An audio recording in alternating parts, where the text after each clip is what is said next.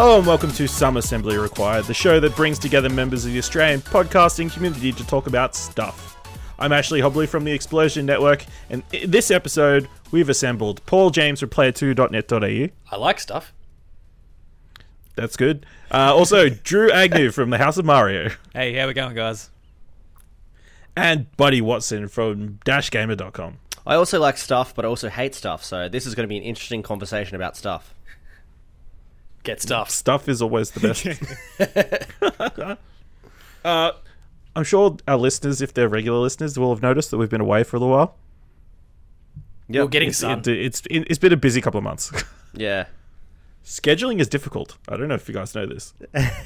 Well, it's so hard when there's like, we're all from kind of different, in quotation marks, outlets, and we're all doing our own different recordings for our own shows here and there, and then you get a month like we had in June with E3, and everyone's recording more, or everyone's, doing more stuff, so here we are, finally. Stuff.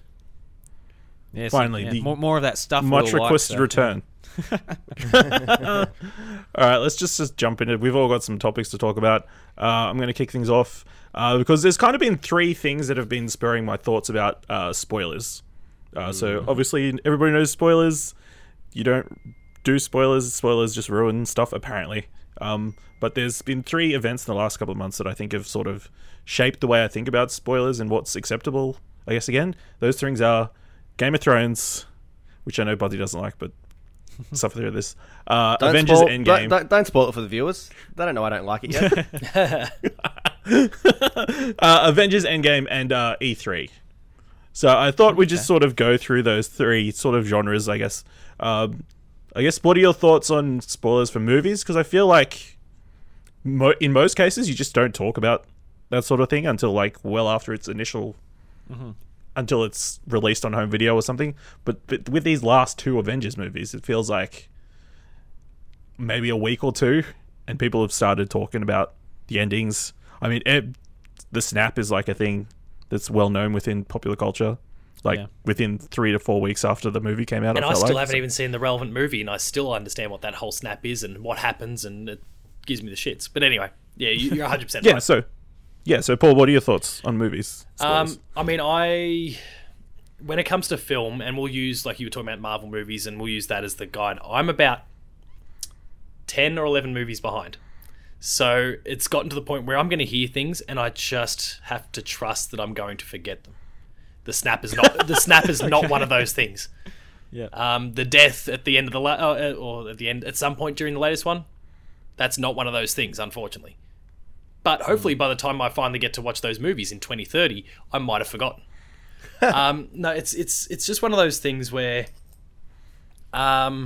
we, the four of us, as well as many others from Some Assembly Required and other outlets around Australia, we immerse ourselves so much in social media that it's inevitable at some point these things are going to pop up in our feeds, whether we like it or not. Whether you're actively trying to avoid them or not. You obviously referenced Game of Thrones there, and Buddy, you're not a fan. Spoilers, but I'm sure you know enough about the show anyway, just based on things that people say or think, gifs that get used or whatever the case may be on the internet. It's the sort of thing where the only thing you can really do to avoid being spoiled is to get offline. Yeah, I know enough story beats from just being on Twitter or anything like that where I think I could piece together what happened in the season. Yeah, I'm the same way as Buddy. I don't watch Game of Thrones, but I feel like if I did, and like I wouldn't be able to watch it like as soon as it happens, probably most of the time, and just seeing how much stuff's on Twitter and having it spoiled where it's like a real series that gets impacted by spoilers, I'll be pretty pissed, I reckon, if I was really hanging for each episode, but people are spoiling it in America like as soon as it happens. Yeah, and that differential from location to location or region around the world does throw up other issues as well. Australia does from time to time, and it's happened less and less so these days, but we are victims of staggered releases from time to time, and it just means that the internet's saturated with things by the time the movie, game, TV series, whatever it happens to be, actually becomes available in the country. It does happen less and less these days, but we do fall victim to that sometimes as well. I feel like there's a different etiquette though when it comes to something like a TV show and also movies, like something like Twitter, I find that people aren't really spoiling movies as much. Endgame is probably, I guess, the exception to the rule, despite the Russos having this awesome campaign of don't spoil it or whatever for 1-2 weeks, and then they came out and said, oh, it's kind of fair game for Endgame now. But unless it's really like a part of the zeitgeist at the time, like you said, Avengers, Marvel movie, Game of Thrones, like it kind of, I don't feel like it's as prevalent with some things. Like, Toy Story 4 came out recently. Someone's like, don't spoil it. I'm like, you would have to really try hard or be around certain people that were going to spoil it anyway. Like sometimes with Game of Thrones or event movies like Avengers, I'm like, well, you just have to avoid the internet altogether. Whereas Toy Story 4 comes out, something like that. It's okay. Everyone's allowed to know that Woody gets a Woody. Yeah, I don't think he does. It's only a matter of time. Like it's been 4 movies. Really? I haven't seen it yet. And Woody's well, finally it's made out of growing plastic, up. so. Well, I mean, if there was any movie for him to get a Woody in, it would be this one. Spoilers. Well, what's your thoughts, Ash? It's your topic, obviously, and you've kind of... Yeah, I mean, I think for movies, it's definitely wait till home release, and then... But, yeah, with the very rare exceptions, I guess some certain things, like, obviously Avengers Endgame was like a whole movement, whole moment in time where everybody felt like they needed to make... I feel... Because it was the end of something as well, and, like, people wanted to thank certain people for their involvement in the decade-long production slate, I guess, with people leaving, I guess, the project after this film. So, yeah, I guess it was hard to avoid. Yeah, I feel like for most of the part, it's frowned upon, because I remember there was this American footballer who just like blatantly came out the theater. Ooh, and he just went like, oh, I can't believe this happened. Oh my god! And he's just like filming it with his kid, and like the kid screaming out what's happening.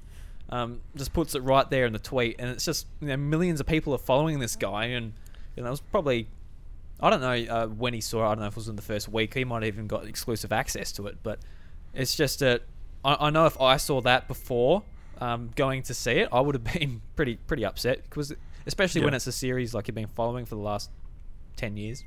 Yeah. I don't know.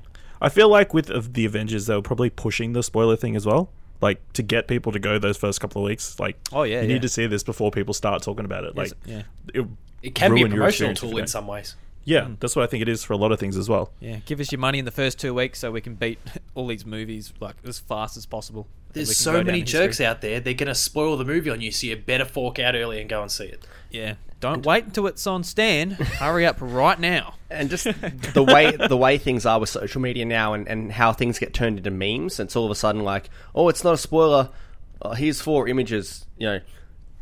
Avengers Endgame, 4 images without context, and I'm like, that's still kind of a spoiler, because then you start guessing in your mind, like, well, this happens or that happens, or people try and dance around things, like, oh my god, can't believe that twist ending, and all that kind of stuff. It's still a weird thing that it really seems to, for the most part, and again, I'm not the biggest movie guy in the world, so maybe some things just sail straight over my head, but it seems to really only affect the biggest of big movies. So those ones that people feel like they need to talk about, not necessarily so they can spoil it, but I need to get this off my chest. There's this emotional investment. So whether it's something, say the Avengers, something Marvel related, maybe it's Star Wars at the end of the year. I mean, when Last Jedi came out, whether you love or hate it, people wanted to talk about that from moment one. The things they liked, the things they didn't, whatever it was. And it wasn't, they weren't actively trying to spoil it on people. And more often than not, you see, hey, I've got these thoughts, and they fill out that tweet so that it disappears into the show more space or Facebook or equivalent, whatever the platform is. Yeah. They are actively trying to avoid it, but then you can't help but see these things sometimes. Just because someone else comments or someone likes or whatever it is, and it's over at that point. Great example is the first ever Saw movie that came out. I wanted to see that in the cinemas, and I didn't get a chance on the Thursday night and first new release. And my mate saw it, and he saw me on the weekend. He's like, "Have you seen it yet?" I'm like, "Nah." And he's like, "Oh my god, don't let anyone talk to you about it at all." I'm like, "Yeah, all right, okay." Okay. I'm not going to. Just don't let anybody talk to you. Don't speak to people. But there was no Facebook or Twitter at the time. Yep. So I'm like, okay, cool. Unless it's easy someone to do it. Walks up to me and goes, oh, or I walk past someone and goes, oh, fucking this happens in Saw or whatever, like, okay, I'm not going to have it spoiled. There was no kind of really fear for spoilers anyway. Yeah. I guess the only other time I'm worried about spoilers if it's something I'm kind of keen to see already, like Saw. If it's someone, have you all seen Saw? No. Oh yeah, I think I saw the first one years and years ago. You haven't seen Saw, have you? Ash, that's right. That's one of your movies. No. Yeah, I could fucking spoil it on for you the right list. now. Go ahead. But it's got a great moment in it, and I was like, okay, if someone had told me that before I saw it, that might be annoying because that would be a really cool what the fuck moment. But if that Saw's been out for however long since high school, I don't know, 2003, 2004, whatever, however long it's been out for. If it's now and someone said, "Oh, this Saw has this great moment" or whatever, and they said the moment to me, I'm like, "Oh, cool! I've got to go see that movie now." I'm not, you know what I mean? All this old media that's like, "This has a great moment." It almost gets told. I'm like, "Okay, yeah, cool. I'll see it," and that won't detract from my experience with it. Yeah, it's like games as well. I guess you hear about some like cool moment, like, I tell you what, that actually sounds like a cool moment, and I want to sort of experience it for myself. And you sort of jump in there. And then it might be the same with a movie, but yeah, different, obviously different mediums. But the only game that I feel like's ever really been spoiled that at least it affected me in any way was Heavy Rain way back in 2010, because there was so much hype around it beforehand because of its multiple different branches and endings and all these sorts of different things, and then there was people that had gotten their hands on copies early, whether it was some form of influencer, reviewer, street date break, whatever it happened to be, and people just posting spoilers about who the origami killer was well and truly before it came out, and it's a really shitty sort of spot to be in because all of a sudden you're ducking for cover. You're wondering, if I click on this thing, is this gonna spoil it, or like is it gonna be in the comments? Someone gonna put something, and you're treading on eggshells all the time. Yeah. It's interesting with video games, I guess, now, especially probably with Final Fantasy VII getting remastered or remade or whatever they're deciding to call it, that game is probably gone back to being something you can't spoil or talk about to a certain point. Does this mean all video games should be spoiler-free, I guess, in case they get remastered and, am I really going to care what the ending of Medieval is in a couple of months? No. No? Okay. I the guy's a skeleton. No, there's a period there where it's fair game, and there used to be this. I've heard it on a podcast somewhere or whatever. I can't remember what it was like. If it's old enough to drink, then you can spoil it. I'm like, even then, that's too fucking long. Like, is that in Australia, America? What's the? For the sake of conversation, we're going to go Australia. Be like 6. I guess it sort of depends too. Like, if you're someone who loves a game and there was this moment in there that really resonates with you because of the surprise or whatever it might be, maybe you don't want to tell people, so then they can have the same experience you had. Or maybe you'll decide to tell them that moment to convince them to play it as well. Yes, it depends on the moment, I feel. Yeah. Yeah, if it's like this big death or something like that, then that can actually you've really ruined a key moment there, whereas in other cases you kind of teasing what's coming up can actually enhance and build that hype further as well. I'm glad you mentioned Final Fantasy VII because that's actually a weird one, and actually it actually popped in my head the other day because we'd recently had a podcast pop up on Player 2 and Final Fantasy VII had been a big topic of discussion. I wasn't in the episode, so I didn't actually really know what was there. I saw an article get popped up on the site for it, and the header image was the key scene from Final Fantasy VII. I'm like, oh, hang on, I know this. I've seen this, and then I started thinking, but hang on, what about people who didn't experience this in the past? Is that spoiling it for them, or is it just accepted that's common knowledge? Is it spoilery, or is it? I don't know. I didn't look at the article, so would someone who didn't know anything be able to determine something from it?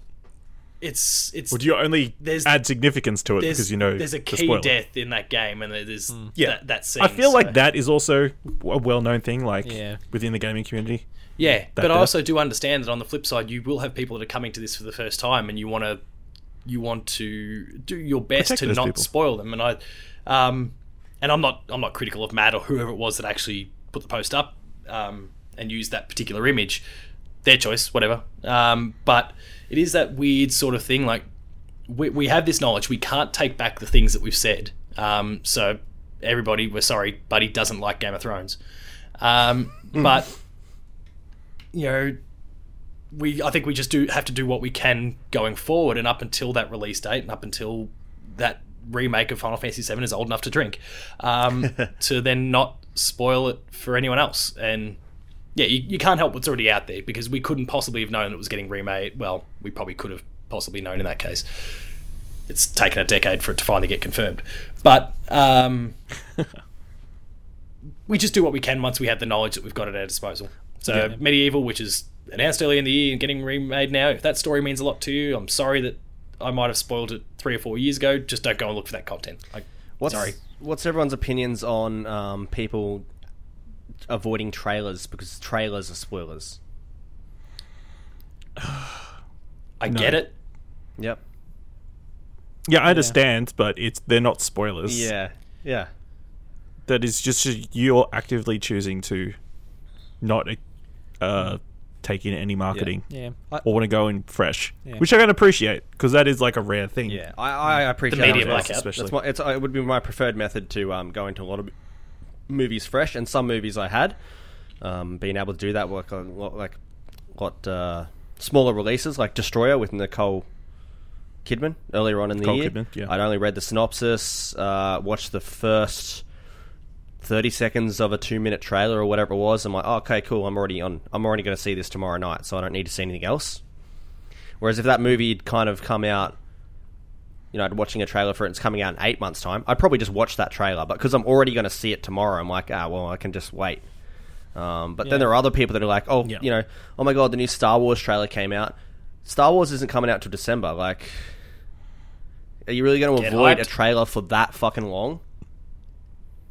Yeah, those Star Wars trailers, they don't seem to really share that much story beats in it as well as like what some do. Like some trailers like set up A, B, and C. Like throughout the whole story, they'll like basically show you what happens. Like this is the bit where the guy gets like breaks up with the girlfriend and like whatever the story is. And ideally, you'd like to go into it thinking, oh shit, the guy broke up with his girlfriend. That was a sad moment. But that's going to happen if you've seen the trailer. So I do feel like a lot of movies sort of show too much. Yeah. But like just as far as like games go, I know like a couple of years ago when Pokemon Sword and Shield, was it Sun and Moon come out, in their marketing they revealed way too much. They were like showing all the Pokemon, everything. Whereas that series is basically about exploration and sort of discovery. And through their marketing, they took a lot of that out of the game and away from the experience of people who were really savvy and waiting for those games. Yeah. And like ideally, if I would avoid all Pokemon trailers throughout this year, but being a diehard and doing a Nintendo podcast, but because you do a weekly Nintendo TV podcast, you need the content. Yeah, that's right. But I'm sure it'd be a really interesting episode for you to sit there and go, didn't watch the trailer, don't know what we're talking about. See ya. Yeah. And it's episode 962 in the bank. Yeah. And as insensitive as I sounded before about Star Wars trailer 8 months, like you're kidding yourself. I also get it. I would in my ideal world, I'd love to go into it fresh, not seeing anything. But it's not I'm not gonna be in a cinema and walk out of it while the trailers are on and then walk back in to avoid a fucking trailer at the cinema. Like, I'm not doing that. Yeah. I had a friend that was so keen for Batman v Superman, and he doesn't go to the movies often, but he went to the movies with me, and he was sitting there, and he's like over his ears and fucking not watching the trailer for Batman v Superman because he hasn't watched any trailer because he's not online. I'm like, come on, seriously? Are we going to this kind of levels right now? Even with Endgame, I think they dropped a trailer a month before. Yeah, something like that. And for me, I'm like, everyone's like, it's trailer hype. The internet loses its mind. I'm like, cool. I don't actually need to see this trailer because the movie's like, we're going to see it in 4 weeks. Like, this trailer is, I'm already sold. Like, I don't really need to watch this trailer. The one that struck me... But then, in hindsight, that trailer told you barely anything. Yeah. True. The one that struck me as being a bit weird was the fact that, like, with the Spider-Man one that's just come out, Far From Home, there were trailers coming out saying, "Don't watch this. Like this will spoil Endgame." Yes. Like it was weird. Like in terms of that sort of marketing cycle, because I feel like there's eagerness to protect the Endgame experience people are probably going to go see it because it's a Marvel movie anyway, and it's Spider-Man, and Spider-Man's cool. But it's a weird way to kind of market another movie because it's affected so heavily by a film that came out a month or two earlier. Yeah. Ash, why do you reckon they stuffed that up so much? No, it's just that they some theaters they played that before Endgame. Oh, Like, really? they put that at the front of the movie. Oh, right. Okay. So Jesus. Not great, but I thought they did the best that they could. Obviously, that was going to be a huge plot line is going to be a huge plot line for the film. I haven't seen it yet, but so they didn't really have a choice but to include it in the and that's a huge thing that's probably going to get millions of people to go see Spider-Man after Endgame. Yeah, running off the hype. Obviously, Sony want to push that, seeing as they're going to get their cut this time. Yeah. Okay. I also wanted to talk about live tweeting, like TV shows. How do you guys feel about that? Especially with Game of Thrones, where it seemed like you needed to watch that when it came out. Otherwise, you were going to get... Unless you curated your Twitter feed. And I feel like this is something that's pretty much exclusively to Twitter. Because you don't see anything like this on Facebook or Instagram or anything. But well, because you're still getting too many ads. Except for the Facebook. memes and stuff afterwards. But, yeah. How do you guys feel about that? Because I feel like people have been trained to live tweet stuff.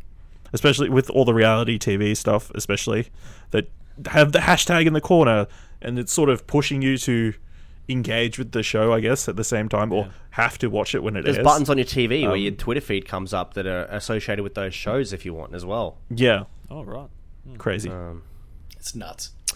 I guess get it, and I do it a lot as well, but specifically for sporting events and wrestling.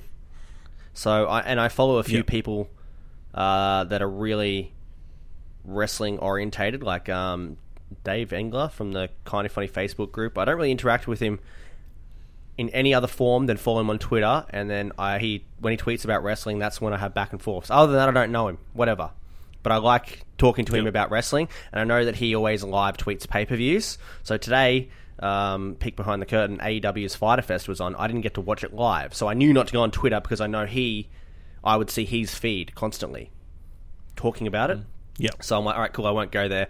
Damn, I miss out on that. And now I've watched it today. I go back, and then might see something from him, and I might reply to him or do something like that. So for sporting events, I think it works really well, and I like that aspect of live because I feel like we can all ref bash together. That's right, yeah.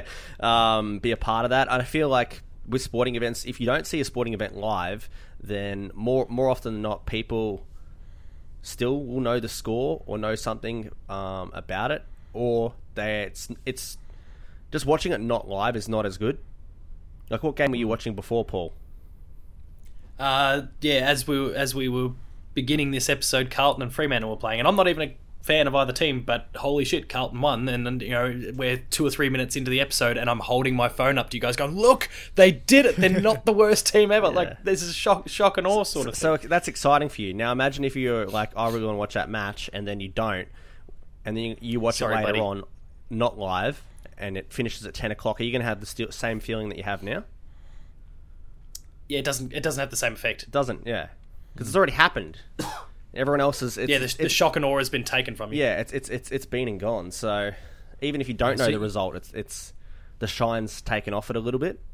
Yeah. So, like, you guys have these same rules for sporting events too? You see that people, like, can spoil this for you? Or do you sort of just look at the news and look at the scores after? Or No, I don't think you can spoil live sporting events because...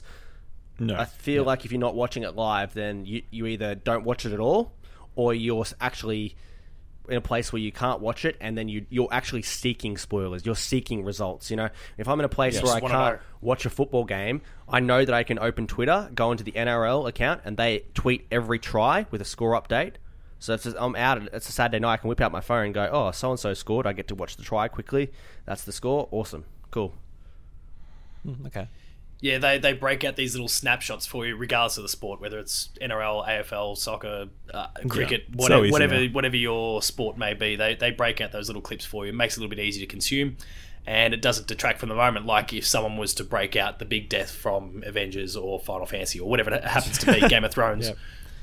Yeah. Oh. Yeah, they just... I mean, I guess technically you can't spoil real life, I guess. Yeah. Is the thing. No, I just know. But yeah, if you know someone who's actively trying to avoid the game and it is Yeah. like off everything, it's still a dick move to tell them the score, I guess. Yeah.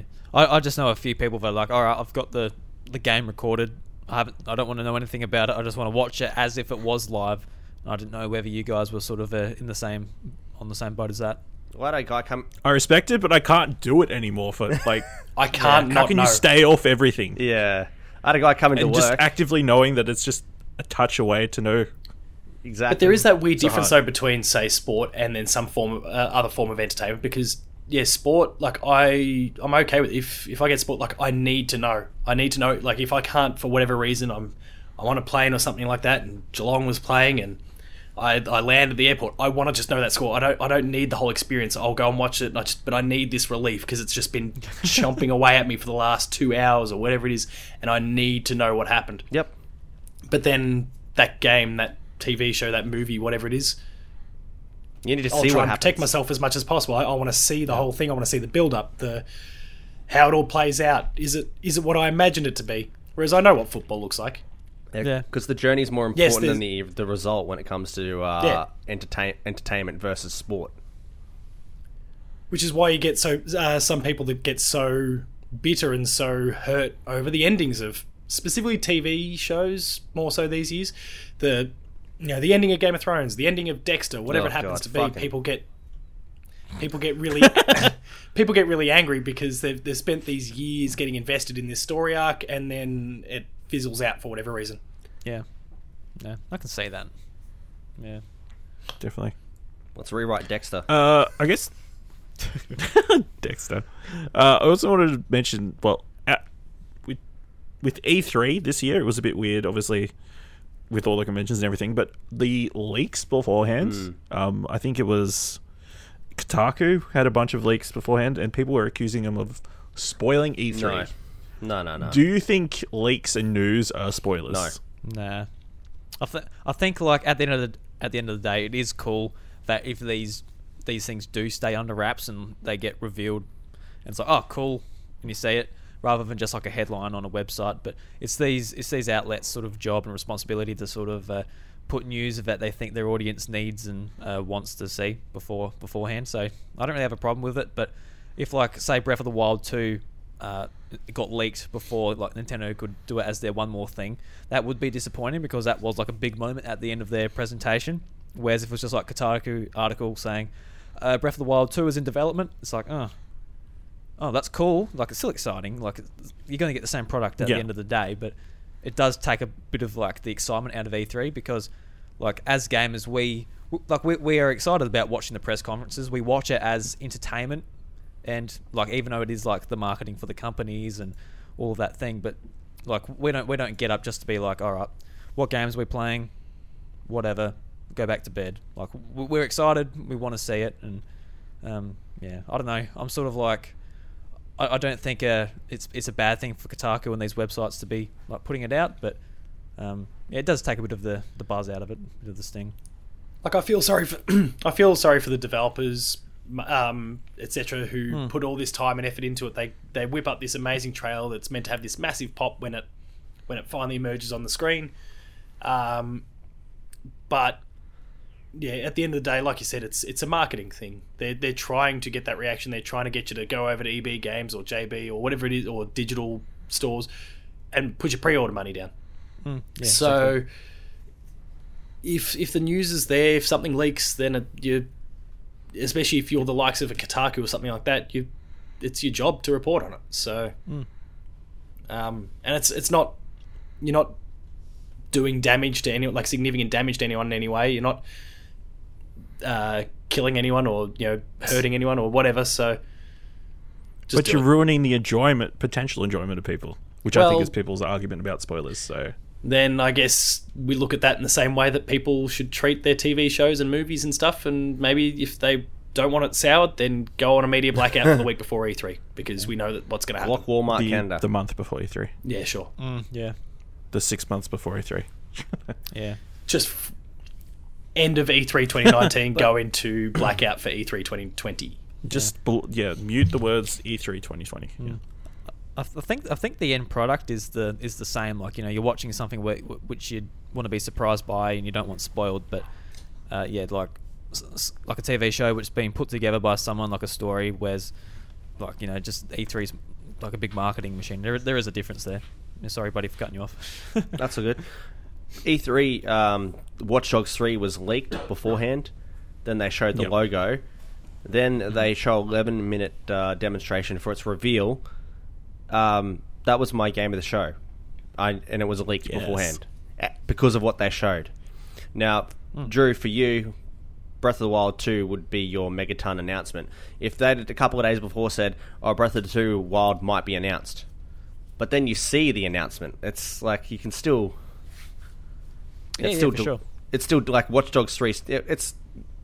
Watch Dogs 3 still made me go, wow, this is... Holy shit. Even though I already knew about it. Yeah, seeing that cinematic was still cool enough. Like, oh, here it is. It's actually here. Wow. Nice. Yeah. But is that the big difference between just being told, so Kotaku reports that, hey, there's Breath of the Wild 2 in development, and then actually them, say, getting their hands on the trailer and showing the thing? Because that Watch Dogs buzz would have been knocked straight out of us if it had been leaked along with that meaty gameplay demo that they were going to show. I think of Bleeding Edge, which was at the Xbox conference, the new game from Ninja Theory, and like the trailer, what they showed for that conference was leaked. So when it popped up on the screen, it's like, oh yeah, cool, good. Gives me a minute or two to tweet out about it because I've already seen what I need to see. Yeah, actually, there was information that this Twitter user, he actually had information on what Nintendo was going to show at the E3 presentation, but Nintendo actually put a cease and desist on him, so he couldn't share anything about their products or whatever he knew. He couldn't share it on social media. So because he leaked a bunch of other stuff from the other conferences. Yeah, right? so he leaked a fair bit, and he had stuff on Nintendo, but Nintendo, obviously their lawyers got to him beforehand and sort of put a stop to it. But like, if it was just like a dot point of like, yeah, it's going to be talking about this, and this, and this. Breath of the Wild 2 is going to be there. Banjo-Kazooie was going to be announced. That would have been a huge disappointment to me. And I was actually thinking at the time, all right, I've got to get off Twitter before, because it was only like under a day into it. I'm like, all right, I've got to stay off. So I'm actually surprised by some of this stuff, because like Banjo and Breath of the Wild at the end, like especially Breath of the Wild, we weren't expecting anything to do with another Zelda game there. So seeing that was like, oh wow, yeah, definitely. Two other things I wanted to get your thoughts on, spoiler related. Is speculation a spoiler? Nope. Like, so for example, Star Wars coming out at the end of the year, if we talk about what potentially that movie's going to be, is that spoilers? Putting the idea of what it could potentially be into people's minds. Yeah. Setting is expectations maybe too high. Yeah. Nah. I don't think so. Nah. I've heard people say different, but yeah. That's just nerdom. Everyone's coming together to sort of get excited what might happen. Have discussions. That's what social media is all about, sort of getting excited about That's stuff. part of the fun of waiting for something to come out. Yeah. Yeah. Alderon Explosion. Yes. It's coming out. And then the last thing, are our opinions spoilers? Because I've seen that on the internet the last maybe a few months. Yeah. Ugh, you gave this movie a 9.5. I can't see it yet. It's a spoiler. Your opinion on this has spoiled my viewing of the, because you've set my expectations for what this thing is going to be. You chose to read it or listen to it or view it. Fuck off. Oh, interesting. Yeah. It's like sometimes when they say, oh, I'm not going to spoil it, but that ending, whoa, what a cliffhanger. Then like throughout the whole thing, you're just thinking, all right, what's going to happen? Then you're sort of thinking more in depthly about, like, say, that character. So is that character going to portray him? I know he's a really good guy, but if there's a twist at the end, that might be the twist, and you start thinking that way. So it might sort of make you like think too much about something while you're actually experiencing it, rather than just taking it in. That's on the shoulders of whatever media you're consuming at the time. If it's a movie and I know there's a twist ending or something iconic's going to happen, doesn't matter. It's up to the movie to immerse me enough where I stop asking questions and I'm enjoying and watching it. I saw Yesterday last week, and it had a Metacritic of 50. I didn't read any reviews, so I'm like, wow, that got hammered.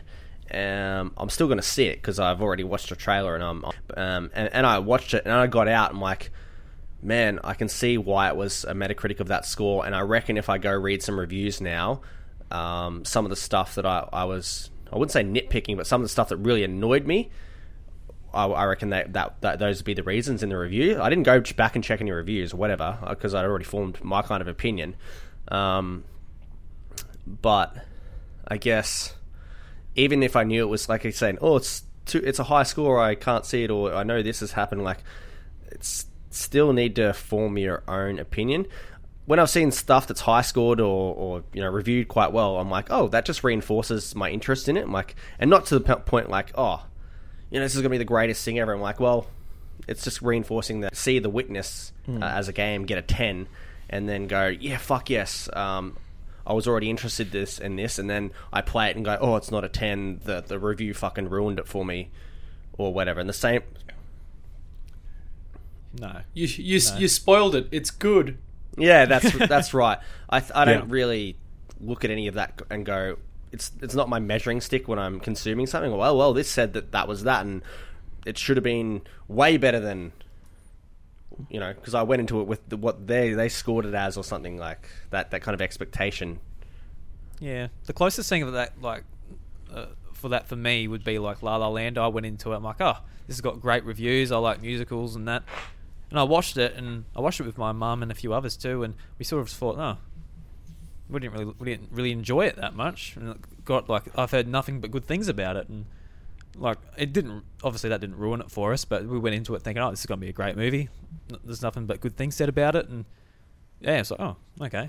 And you came out and said it was great, yeah. No, I didn't say that at all. I said, oh. No. Yeah, well, it was my favourite movie my that year, to so be I honest. hate you now, Drew. I don't know if I was missing anything, but yeah. Yeah, I know you sorry love I it. ruined it for you. That's what I mean. I heard nothing but good things about it. Everyone's I'm like, sorry I best movie of the year and spoiled it for you. Yeah, that's right. Yeah, you spoiled it for me. Yeah. All right.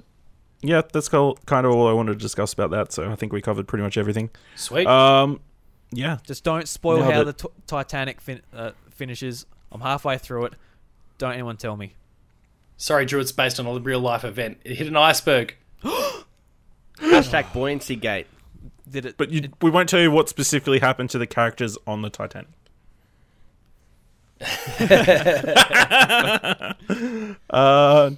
Buddy, you want to talk about something video game related, I guess? I do, VR. So, this kind of stems off the back of Drew recently getting a PlayStation VR. Yeah. Of course, myself and Ash, we got one in the last around 6 Christmas months. time when they were... We're on the sale. Yeah, would have had a great sale. And Paul over here, Mr. Moneybags Collector Edition Paul, got one day one. Yeah, way back. What was it, 2016? When they were like a gazillion $1 million. The cost of a console they were, like $600 or whatever it was. Yeah. $550. They were $549 without a camera. Oh, right. Jesus. And I didn't have the camera. Yeah, I know. Who had the camera? Nobody. I had a camera. I traded my camera in, actually. I never used it. When the PlayStation 4 came out, I got the square one, but the original model of the camera. Oh, yeah. And I'm like, oh, I've got a camera. I don't need like the new round one. But you can't actually get a model of the VR now without the camera. So I've just got 2 PlayStation cameras now. Traded in at EB. I think I got $23 for it. One of the square ones, the original model. Yeah. Okay, I might have to. Or I can get 5 cents from EB Games. Oh, sorry. No, it was EB Games. What did I say? JB. No, you said EB. Oh, no. Sorry, no. We don't take hardware. JB doesn't take hardware. Yeah, do it at EB Games. $23, and I just turned it into PSN money. So Nice. It might have been 27 actually. That was fantastic. So, point of the story is I just wanted to check. PlayStation VR has been out since 2016. Now we've got the Oculus Quest, I think, and kind of the VR movement pushing forward. I just wanted to see how everyone felt about VR now, and whether it was you think it's fad, it's the future, what it's going to be like. Where it is, where it's at, all that kind of stuff. And I guess I really want to start with you, Drew, because I guess you're the most recent entry into the world of PlayStation VR. Yeah, so before I actually bought my own, I only had one experience with, I think it was the Vive at PAX one year, PAX 2017 or 2018. It was like one of those sort of demo units they set up, and it was actually on a treadmill, and you're holding like a sort of a gun controller, so you're actually like physically. Oh yeah, I've seen those. Yeah, you're actually like physically running through the area, and like there was not much to the game. It was just like you're in like a basketball stadium, and there were like these flying enemies, and you're just shooting them. There was no like score or anything, and I was like, that was interesting. Like it was sort of a bit more like I really like noticed like the blur and everything on there. So I'm like, yeah, it was okay. Like I wouldn't go out and spend the thousands of dollars on it, but for like a few $100 on the PlayStation, I'll be all about it. I'm keen to like try new ways of like developers making games and that. So they had the mega pack for $300 at Big W a couple of weeks ago for the PlayStation VR, so I jumped on it there. And Great value. And the main reason I wanted to get it was for Beat Saber, because I absolutely love rhythm games, and I like drumming and all that stuff. And it was just like a game that was like just pretty much made for me.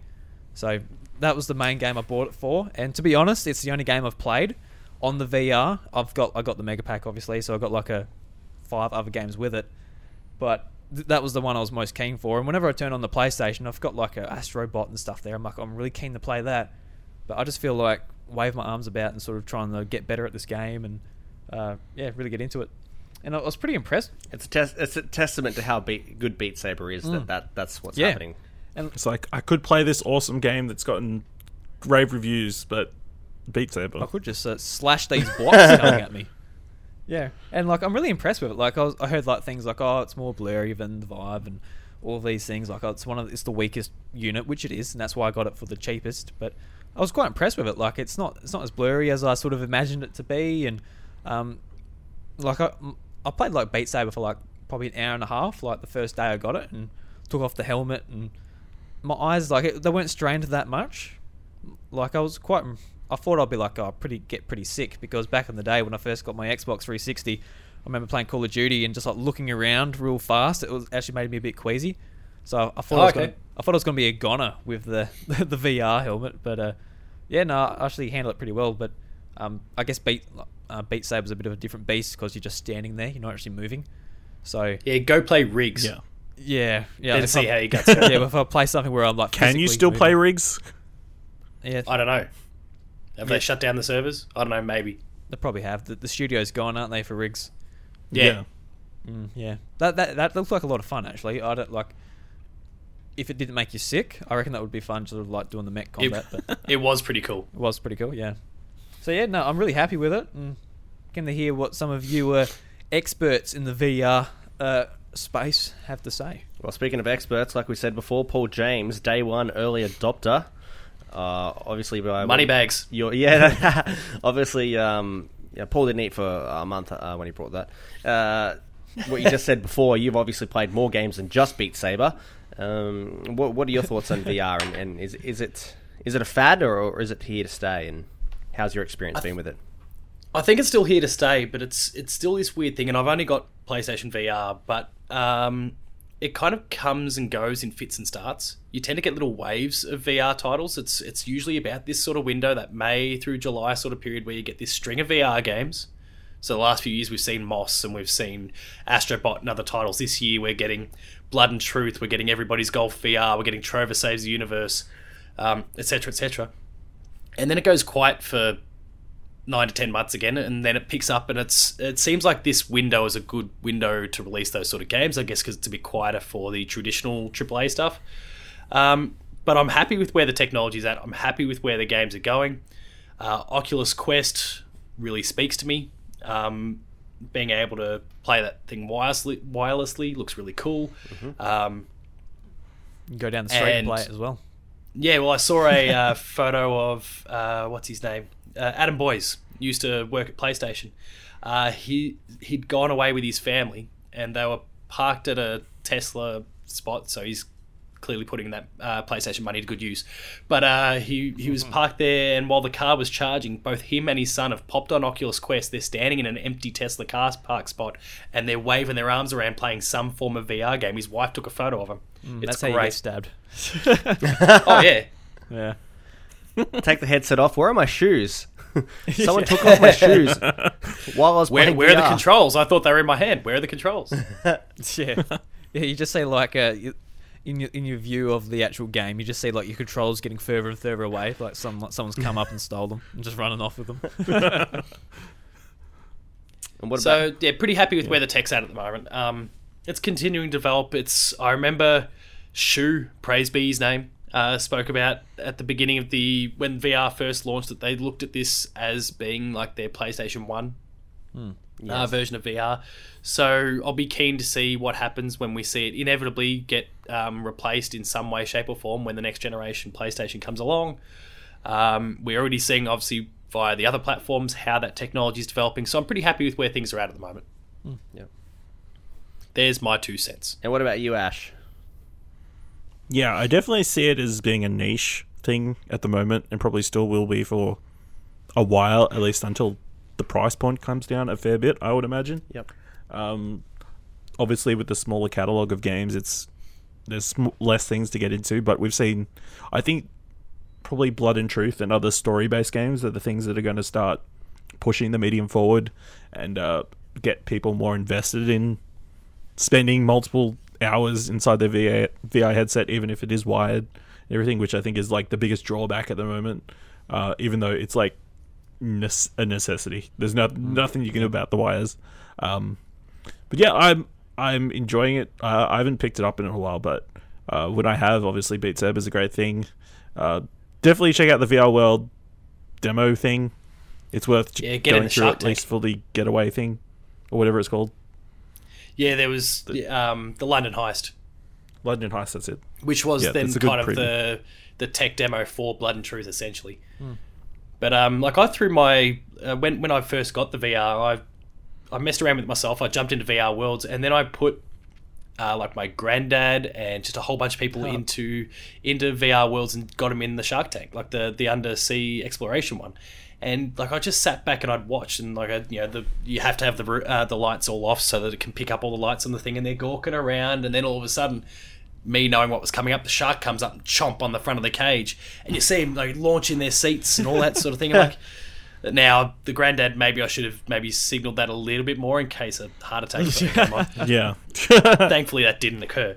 But like it's proof of how the technology can work, and when it continues to develop further, and I think that point that Shu made about it being this is its first generation, it will develop, it will get better, we'll stick with it. I think that's proof of what the technology can do, and we just need it to develop further. The likes of Blood and Truth show that. Have you put your VR headset on somebody and their opinion of VR, or it has kind of influenced them to buy it or get a VR and go, oh, I should get this, or this is really cool?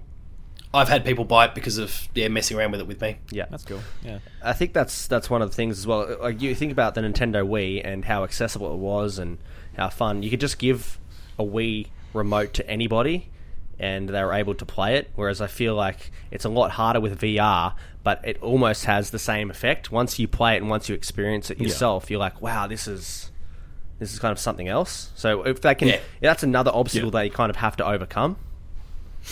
Well, there's a big cost thing associated. It's not just like a console for the Wii. You're also having to pick up the VR on top of it. It's a multi-layered expense that you got to pick up there. But I did manage to make that happen. So PlayStation, I will take your money, thank you. Not sure they're going to take you up on that offer, unfortunately. Call me an influencer and give me $50. Cool, that's a bargain. A pat in the back. it'll be coming in the mail. Don't you worry. Yes. Yeah. What about you, buddy? How are you feeling about PSVR or VR in general at the moment? Good. I think it's really good. Definitely enjoying it. I definitely agree with you. I think it's very much niche. I think I disagree with you that it's going to be niche for quite some time. Like you said, being tethered, having to already own specific hardware, whether it be a PlayStation 4 or high-end PC for Oculus or Vive or something like that, and the price point, they're all kind of the huge barriers combined that stop, I guess, non-gamers or even they're really, it's only the hardcore or whatever, not hardcore, but the diehards that get everything, the people that buy everything, the like people early that adopters. Spend far too much money, like myself. Yeah, well, that's right. Yeah. So that are going to jump like on you. us. You need it to almost become second nature. Where like, oh yeah, well, there's the console, and I'll grab a VR and kind of in a mainstream mindset. I definitely don't feel like it is a fad. Like, I definitely feel like this is going to be the future and become mainstream. Like I said, the costs, accessibility, all that kind of stuff. We've seen it with the Oculus Quest. You don't need anything else to run it or whatever. I think that's going to be definitely push not just gaming, but everything else forward as well. So I definitely don't think it's a fad. Whereas when it initially came out, I'm like, great, how long is it they're going to support this? Where I don't really have those worries now, and that's probably why I brought one. So yeah, I'm pretty happy overall. Yeah. Yeah. Do you reckon? Oh, sorry, you go, Ash. No. Do you reckon the porting of different games to VR is more helpful or more hindrance? Like, is it better to have games that people obviously know and want to experience in VR, or is it better for them to be making games specifically for VR? Specifically, like your Fallouts and your Skyrims. Yeah. See, I'm not. There's a bit of both. Yeah. I think you can, like, you get people in the door, you get the hardcore in the door with the Mosses and the Astrobots and the exclusives, the things that were born out of a single concept that is a VR based one. But you can get other people in the door via your Skyrim ports, or we've got the Cyberpunk, the Wolfenstein VR game that's coming in a few weeks, and all those sorts of titles I think help get the platform out there and make it more accessible. So I think there's a place for both. Yeah, it's two different markets you're kind of attract there. Like, oh yes, I want these VR experiences, and then other people that are like, well, I know what Skyrim is, I know what Doom is. Now they have a VR thing. Cool, I'm going to try that. So yeah, and you get people in the door with it. I mean, Borderlands was one, Doom was one, Skyrim was another, Fallout's been there. Bethesda seems to be doing it mostly. But anyway, like they love those porting. IP do help. yeah, 100%. Whereas you look at Astrobot on the shelf and I go, what the fuck's that? Like, only one of the greatest if VR I'm that games. layman. Yeah, if I'm that layman Yeah. though on the street, like I it's got no brand power at all, but Skyrim does Yeah. Yeah, certainly. for some reason. Even though The Witcher 3 is infinitely better than it. It's just Side note, I haven't played either, so I can't help. boo him. Boo me. Spoil it on him. Yeah, you can spoil them. I don't care. So yeah, that's pretty much it for VR. I think. Anyone else want to say anything else before we move on? it's really good. Looking forward to playing some more, and hopefully the technology gets better and it sort of finds more people in their homes. Yeah. Yeah, definitely. I think, especially after this E3 where they had that Upload VR conference, you see that there is a market for it and people who actually care enough to organise something off their own back. And I hope that there isn't so much exclusivity and that sort of thing for VR in the future. At least, like, you'd hope that, at least to start off with, everything would be on everything, but we'll see how that goes. Yeah, I think it's going to stay the way it is because that's how you sort of drive people towards your platform rather than, just not. Like, especially with, like, PlayStation, they're obviously not going to put anything on Vive or anything like that. And Yeah. Facebook and Valve are going to do the same thing. Yep. Cool. Paul, you've got an interesting topic for us to talk about this week. So, very open-ended, and even I worry even with the way I'm posing this question, it sounds like I'm putting my opinion out there. I'm not. The question is, how influential is the modern influencer, quote unquote? And it kind of first popped into my mind because of the unfortunate death of the week we're talking about this. Etika, a YouTuber, I believe it was. I didn't actually follow him all that much beforehand. I believe it was primarily YouTube. I don't know if he did anything on Twitch or any of that sort of thing as well. Probably, but He did. Yep. he unfortunately died this past week, and I saw this outpouring of support and emotion and memories from a whole bunch of different people. Drew, did you follow him a little bit? Is that something I'd gathered I from? followed him a little bit, and Bryce followed him a bit more than me, and like he was just a real positive sort of member, especially of the Nintendo community. He mainly played Nintendo games, and like a lot of the lead up to Super Smash Bros. He was there with like the big reacts to all of the characters coming out, and As far as like the reaction culture on YouTube, he put out some of the most enthusiastic and sort of excited sort of responses to the content that was dropping, and a lot of people like resonated with him and thought he was a great member of the Nintendo community. And yeah, it's like I saw this news and I was just like, oh, like, because for the last few months we've been hearing like he's been struggling, and he's like some things have been coming up on his channel that shouldn't be there. Like he what happened? He put up some like distressing sort of like I think he did a live stream when he was like he was yelling, getting quite frustrated. Obviously he was struggling with something. That was like some of the first signs. And then he uploaded like a full on like hentai movie, like pornography, and that's what got his channel closed down. He started up a new one and all that. But yeah, like the signs were there. There were people that explains why I couldn't find anything when I went looking for him then, because I wasn't aware of that. Yeah, there was a lot was going on. Like he was showing the signs, and I think a lot of us were like, oh man, I hope he finds peace and like looks finds what he needs to do to get better. But unfortunately it resulted in him taking his own life, which is awful. And like a lot of people in our community sort of like shown their respects and shared some of their favourite memories of him. Yeah, and I've seen nothing but positive stuff over the course of the week, give or take, since that actually occurred. And I think about other, and not all of the examples I'm going to reference are deaths here, but I think about like Total Biscuit a few years ago. He died of cancer, if I recall. You get things like, and this is one that not a death, not even close to being on the same level as either of those two things. But I think about, as a big, long-standing Kind of Funny fan, when Colin had his whole incident, his tweet that basically resulted in him leaving, and how like that actually affected me quite a lot in terms of what was going on there.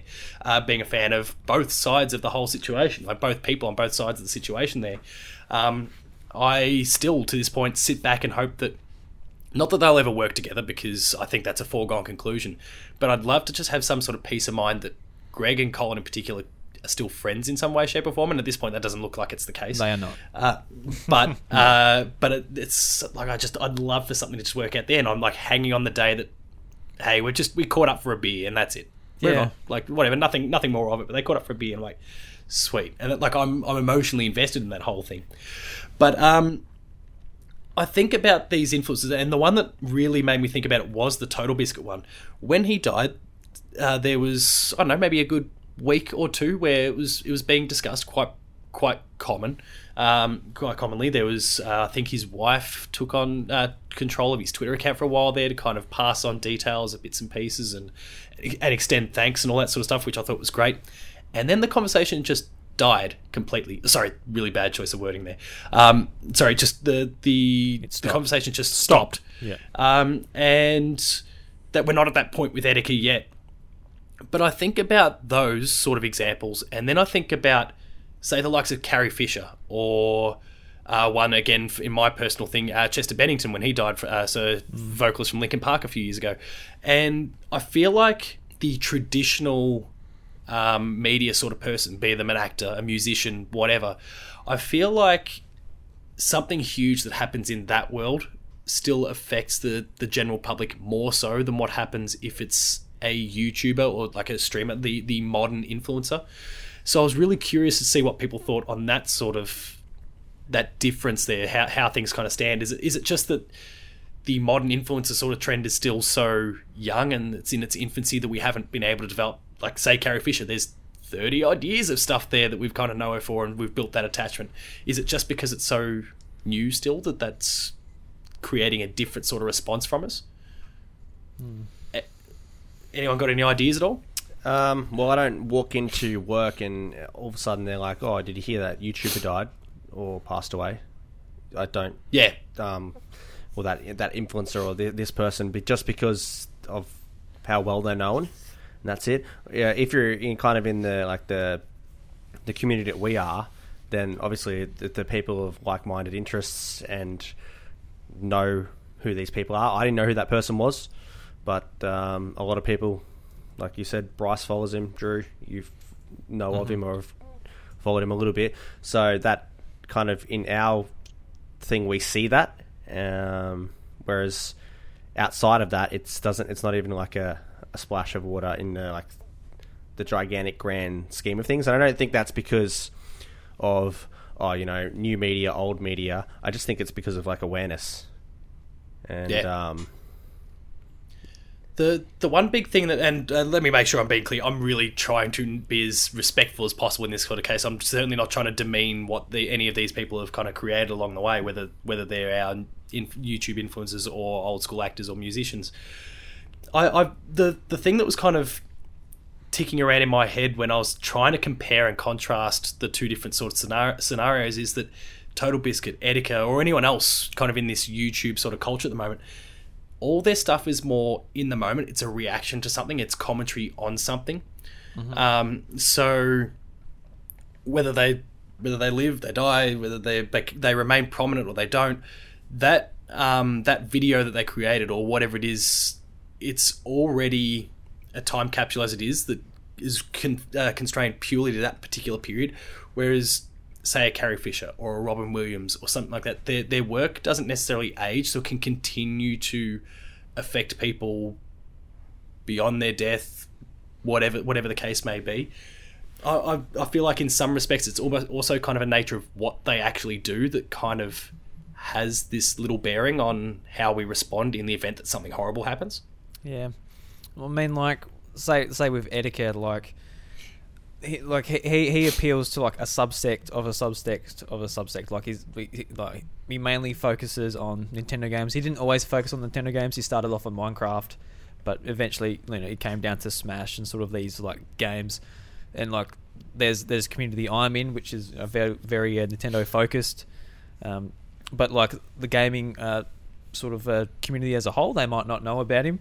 But like stuff like Robin Williams and Linkin Park, obviously, like who hasn't heard of them? Who hasn't watched one of their movies? Who hasn't listened to one of their albums? Like especially like with Chester, like who doesn't like Linkin Park? Because like I know my age, everyone like loves Linkin Park. Might be the odd person that never said anything because they're all afraid, but I feel like it's just the depends what group you're sort of in, and like with a lot of the YouTube sort of personalities, you feel like you know them, you feel like they're your friend, you feel like you can sort of relate to them. They're someone who loves games. They're someone who's just in front of their computer talking, doing whatever they're doing. But you might not be able to relate as much to like a lead singer for one of the most famous bands in the world. You might not be able to relate to one of the most famous voice actors and actors in the world. Yeah. So yeah, it's just a different roles, different ways of communication and connecting. And yeah, like I personally feel when something like that happens in like my area, whether it was like Greg and Colin and the kind of funny split up, or deaths here and there, if that's a part of my everyday life where I'm listening to their podcast and I'm watching their videos, that is something what really does affect me, and it hits me like hard.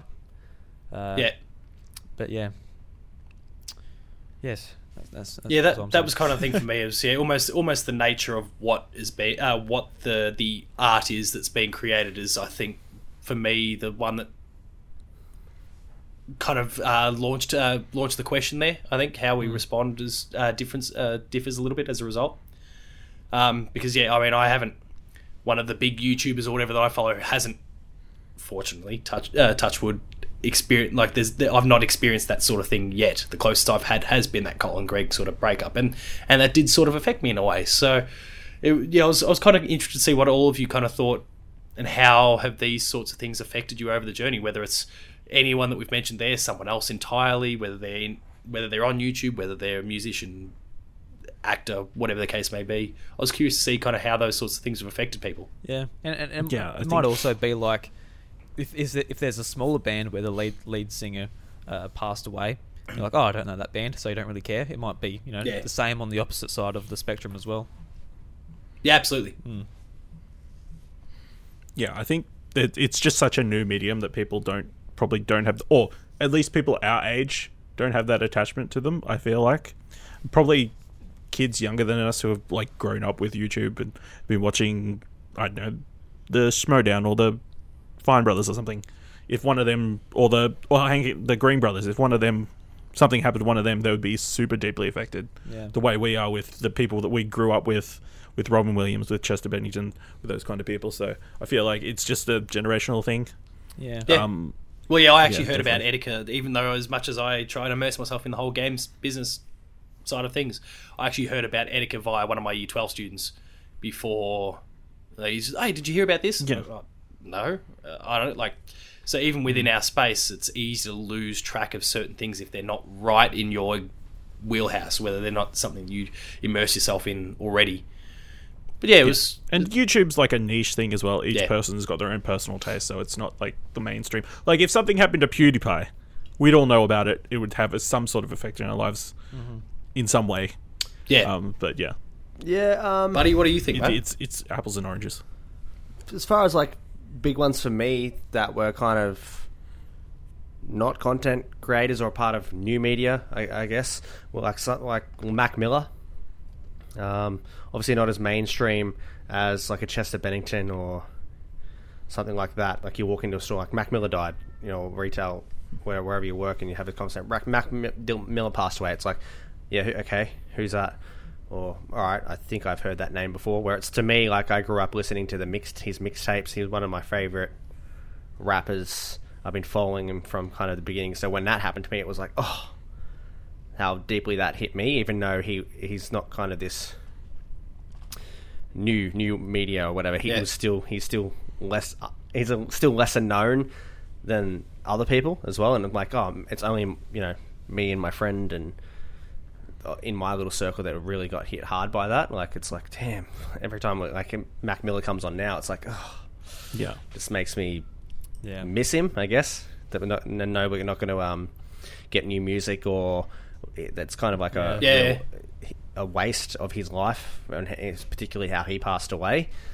So, but it's funny you think about that new media, like kind of the YouTubers that I grew up with and first hit, like Ray William Johnson, Mystery Guitar Man, Dave Days, Daystorm, all those kind of things. If something happened to one of those, in 10 years' time or later down in my life, I'd still know that. I'm like, oh wow, that was a part of my life at some point, and I have a memory of them, and like that might not hit me as hard as something else or bad news or whatever, but I'd still it would still be a bit of a shock, I guess, because I guess they are influencers or content creators or somebody that has influenced me and how I've grown up, and affected what I like, or my taste in music, or kind of formed some part of my identity.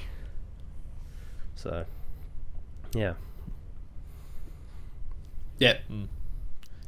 I remember in high school when I was thinking, well, I was listening to these podcasts every day. Like back then, it was like a lot of the IGN ones. I was thinking, what happens if something happened to one of these guys, and like this thing that I love just stops all of a sudden? I was thinking, like, once that happens, and I remember probably that week or maybe even the month, I can't remember, but Greg Miller actually put up on the IGN blogs that he had cancer, and I was like, oh.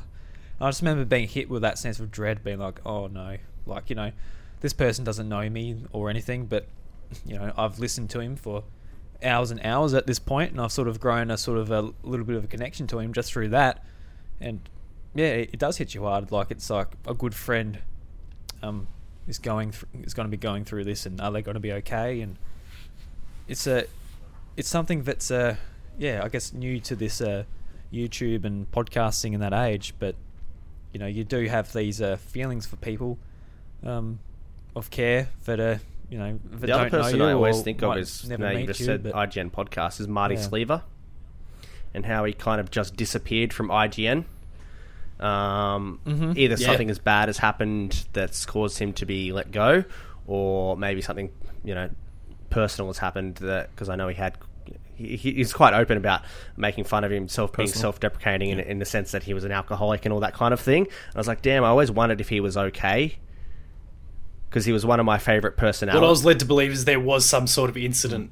Apparently at IGN there'd been some sort of incident. He left, but then he just went totally radio silent. It is that is, like you, a question I continue to have. Like, what happened to him? I was invested in that guy and what he did, and he was a great personality, and inspired a lot of thought and opinion and those sorts of things within the shows and within my own head. Yeah. So I'd always love to know what's actually going on there, and the fact that that's unanswered. Yeah, it's bothers not about like, oh, I need to know what happened, but if he was just like came out like, hey guys, I'm doing all good, blah blah blah. That's what I meant. And it was not like, oh, this happened, that happened, this is the scoop or this is the goss or whatever. I'm like, if he just came out and goes, oh yeah, I'm doing all good, that would be like, oh, thank God, like this, one of my favorite video game personalities and opinions that I respected quite well, that kind of disappeared. I'm like, at least that guy's okay. So yeah. And it's sort of a similar case with like Greg and Colin, like what happened with that. Like if you listen like throughout Beyond for the 300 episodes they were on, when they were just like, you're pretty much in the middle of their friendship and like their banter and everything, and you get to know them through their relationship together. And when that relationship sort of gets cut in half, and you're like, oh, all right, and like you're sort of like, oh, it's none of my business if they're going through some shit, and they don't have to share it with us. But at the same time, us being there every week, them in our ears, and it's kind of heartbreaking that it would end on such bad terms. Yeah, no, 100% agree. But that's about all I had for that particular topic, because it was really interesting to kind of see how different people from different fields, whether that's the traditional forms of entertainment or this new media sphere, how that kind of affects people differently. Because yes, maybe someone hasn't died, but things like, say for example, that Kind of Funny split up can still have an impact. And I was really curious to see what people thought about that whole thing. And it was spurred on by a really unfortunate situation. I do send my best to family, friends, fans, all that sort of thing, because it's a hard time if you're invested. Again, obviously as a family and friend, that's a given. But as a fan, like, it can be hard to take. Yeah. Yeah, that was a lot heavier than I thought it was going to be when you brought it up. Yeah, definitely. Let's bring it up. Drew, you wanted to talk about music, which I feel like is a running theme for last subjects on this show. Yeah, well, this was actually inspired by Simon, because he started up a brand new podcast, Take My Tone, and sort of through listening through that and being on the show for one of the episodes, it sort of made me think, like, since high school, I really haven't sort of been on my toes, sort of getting or listening to brand new music. Because back in high school, like with your iPod and sort of less as good tools as we have now, I used to go on and like put all my music into like this website, so it sort of knows what I like. Then I try and find other similar bands and other genres that sort of it thinks I'll like through that. And I found like a lot of music that I really enjoy and still listen to now through doing that. And but now we've got Spotify and everything that makes that 100 times easier. I'm not actually using those tools where I should be, because like since I fell into this rut of like, just, all right, I've got this music that I like and I'll keep listening to this for years and years, but I'm not adding to it like I would have used to back in high school. I was just wondering if, like, I know that Buddy, you're really on top of your music and you always looking for brand new songs and that. But I was wondering, Buddy, how do you sort of keep your music discovery up? And Paul and Ash, are you guys sort of taking in new music all the time, or have you fallen into a similar rut I have? There's two reasons why this happened. This happened to you. The first reason is you're an adult and you're time poor now, and you have more responsibilities. And the second one is that what they say is that people's musical tastes don't actually progress from out of high school, and they generally and go back to the same stuff. Which I would definitely, that's why I'm listening to so many like punk pop bands from 2004, 2005, circa that era. For me, I think it's definitely you've got to be proactive and you've got to do it. It just doesn't accidentally happen. I don't listen to a lot of radio, despite my love of radio. I generally like talkback when I listen to radio, so music discovery never really happened for me, and I never used to work in a place that played music in the background when I worked at the pharmacy. So for me, it was totally foreign for new music discovery. So I was definitely had to go out there and do that myself. Thank God we had the era of YouTube popping up and musical videos and being able to like almost that acting as the first version of iTunes or Spotify, where you had kind of really anything at your fingertips. So I think a lot of it is situational and having the mindset. So even now you're going, I wish I could discover more music. Go do it then. Like, yeah, exactly. Yeah, like on Spotify, it's got like the weekly playlist, and like I listen through that all the time. But that also seems to feed like my already my taste already. Yeah, so then I'm getting a lot of similar music as well. You're already stuck into an algorithm, and the problem with some of those playlists are it's no different than listening to here's Rick D's weekly top 40. It's the same songs that you heard last week, and it's the same songs that everyone is hearing right now. In a different order. Yes, that's right. These are the same 10 bands we like and love. You're never gonna dig beneath the surface. You're never gonna. This is the same 10 bands that gave us a bunch of money to play these 10 songs. Yeah, that's right. You're never gonna dig deep enough to find the diamonds in the rough. Yeah, you know what I mean. You're never gonna find that local band. You're never gonna find that up and coming rapper. Like when I was talking about Mac Miller before. Mac Miller first made the track Donald Trump, and that's kind of what propelled him to fame.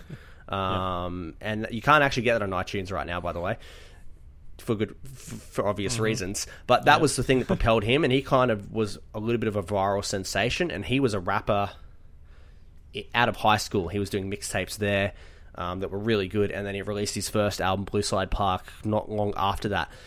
Outside of kind of the YouTube thing or seeing the track come up here or there or whatever, you would never have found him. But he was I think he's a Pittsburgh. He's from Pittsburgh. So he was with Wiz Khalifa. So already, if you're a fan of Wiz Khalifa and they're collaborating, and that's like, you go down that's how you could do it. You go down that rabbit hole. Or you Google it. Like bands like Motion City Soundtrack, or insert whatever band you like. Bands like Bring Me the Horizon, and then you go through the list, and it's about you. Okay, cool. Now I'm going to check their stuff out. You know what? I didn't like that band, and then you dig deeper and dig harder. So when you're even when you're in iTunes playlist right now, you would scroll down the bottom and you pick an artist, and you'd go down and like, also you may also like, and there's a list of artists there, and you go into that one, and then they have that, and you dig even further. So and then that's kind of how you start really, diving into the layers. Diving into the layers. And like I said previously as well, outside of like actively doing it, your situation is probably affecting you. So for you, Drew, you're working out in the farm.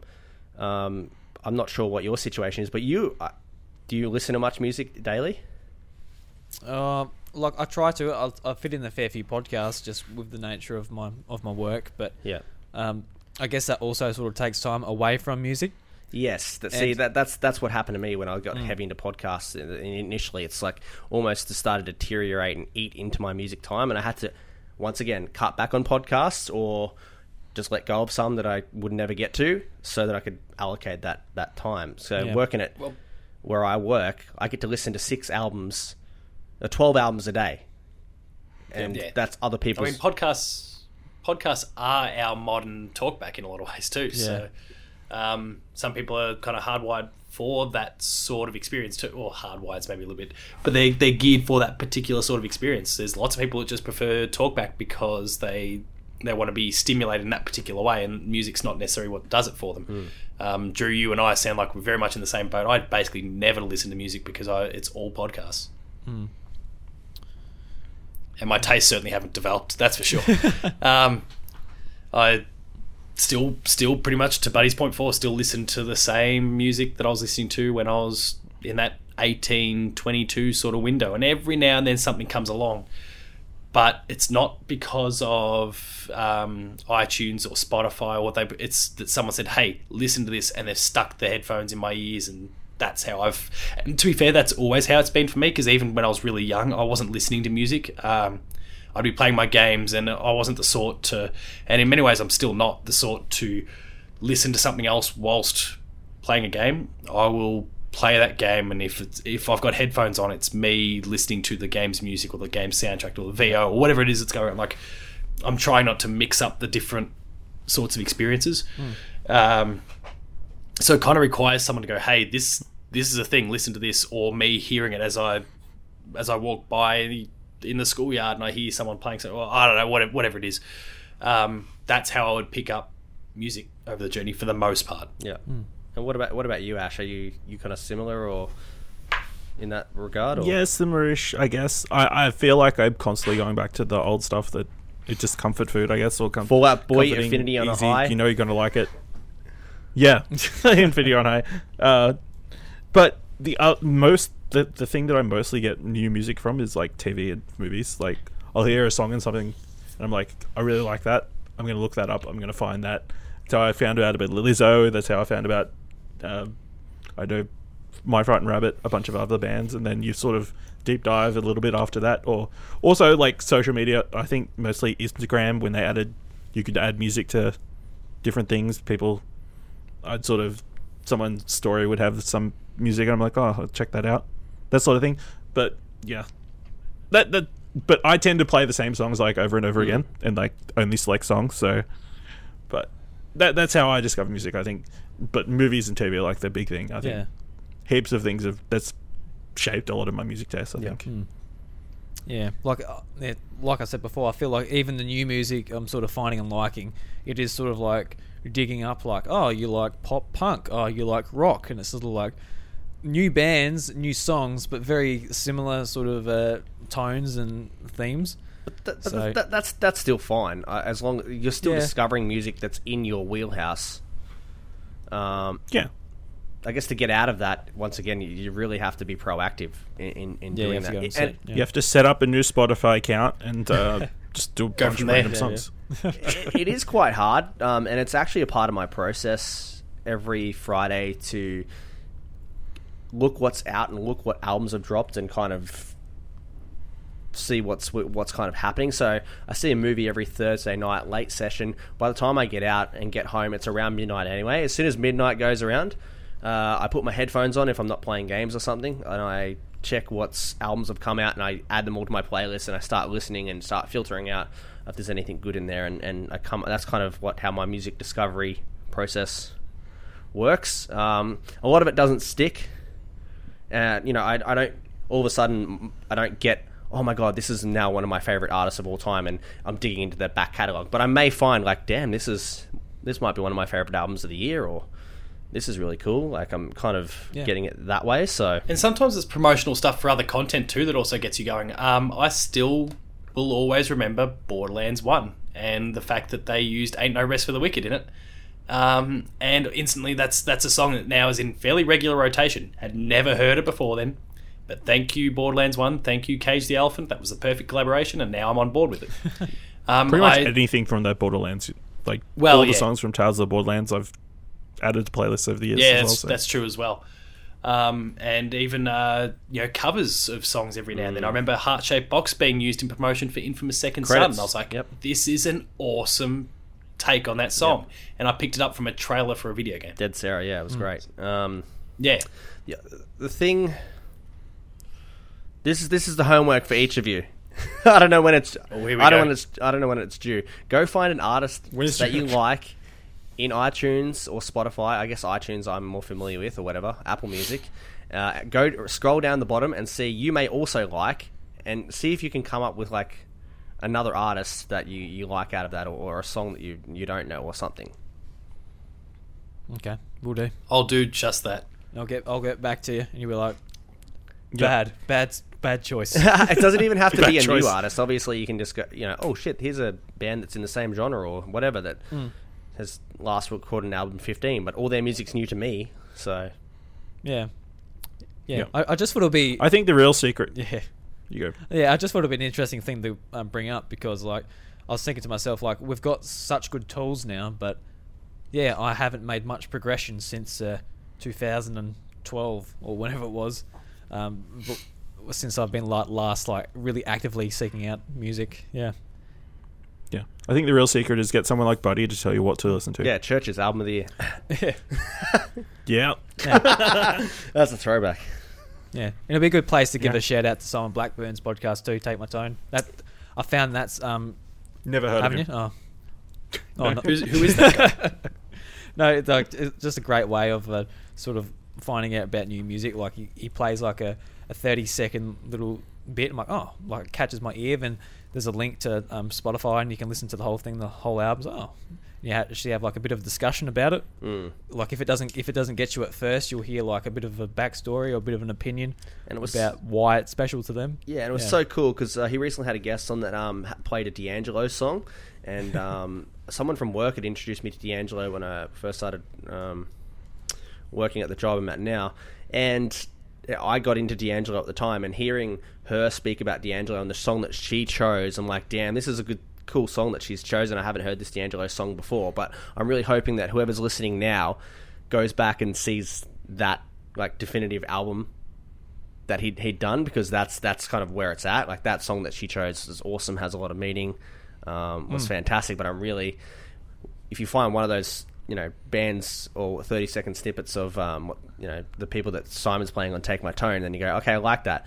Now instead of just going and play that song, I'm going to go check out what they're best known for or what their album is, and then see what it is from there. So yeah, and if you really like it, you can go like you said, you can go to like Similar To and go down the other band rabbit hole as well. Yeah. Good. Actually, now I think about it, the other thing that's been pushed me, well, in the last year, we were doing these Bevan Beat articles over at the Explosion Network, these playlists. I'd be like, damn, my list is coming up. I need to listen to some new stuff so I can seem cool. Yeah, you just got the playlist of like the same stuff from like high school. Yeah. Yeah. Need to be current. Yeah. But Buddy does that stuff for Dash. You don't have an issue. You listen. No, to he's like, I need a playlist this week, and an hour later, I've sent him the playlist, and I'm like, he's like, oh, can you cut it down to 10 songs? So you've got 13 here. I'm like, it has to be these 13, and it has to be in this order. I've spent the whole last hour listening to music and curating this list to exactly what I need here. Like, don't stop me. Just send in the new Katy Perry Don't album. touch anything. Ship it. It's done. There's your list. Yeah, Great that's it. stuff. I've got nothing against Katy Perry. I like Katy Perry, but what are you going to do? She's nice. Yeah. She's nice. She seems cool. All right, that seems like it's the end of this episode of Some Assembly Required, our kind of monthly roundtable podcast where members across the Australian podcasting community get together with a random topic and discuss it amongst the assembly. If you like that, be sure to follow Some Assembly Required over at dashgamer.com, iTunes, Spotify, and all other good podcasting services. You can follow at DasherGamers on Twitter to find out when every episode drops. You can also follow the show on Twitter at AssemblyPod.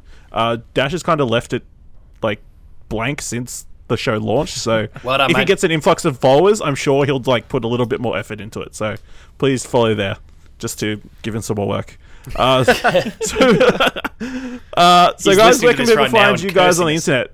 Yeah, Paul. Paul James Games for me on the tweeters. Drew. Oh, you can find me at iDruby, and you can find me over at the House of Mario and Nintendo podcast every Tuesday. And soon to be my new podcast, The Drew Story. You can find me there as well. Exclusive. Ooh. Scoop. Yeah. Is it exclusive? Oh, depends when this episode goes up, but it might be. Timed exclusive. Yeah. Yeah. Buddy? You can find me at Twitter at BuddyWatson12. I'm also a part of Dash Culture, a fortnightly podcast about movies, music, TV, video games, and all that jazz, and writing articles over at dashgamer.com. There you go. And Ashley, where Cool. we can find you? You can find me on Twitter at Ashley Hobley, ASHLEYHOBLEY, it's a thing. And over at Explosion Network, which you can find at explosionnetwork.com. Where there's a bunch of stuff, so much stuff. A lot of stuff. all of the stuff. All of the things. All right, thank you very much for listening, and be sure to join us next time when another assembly is required to assemble stuff. I like stuff. We like stuff here. Yeah. Stuff is good. Listen to new music.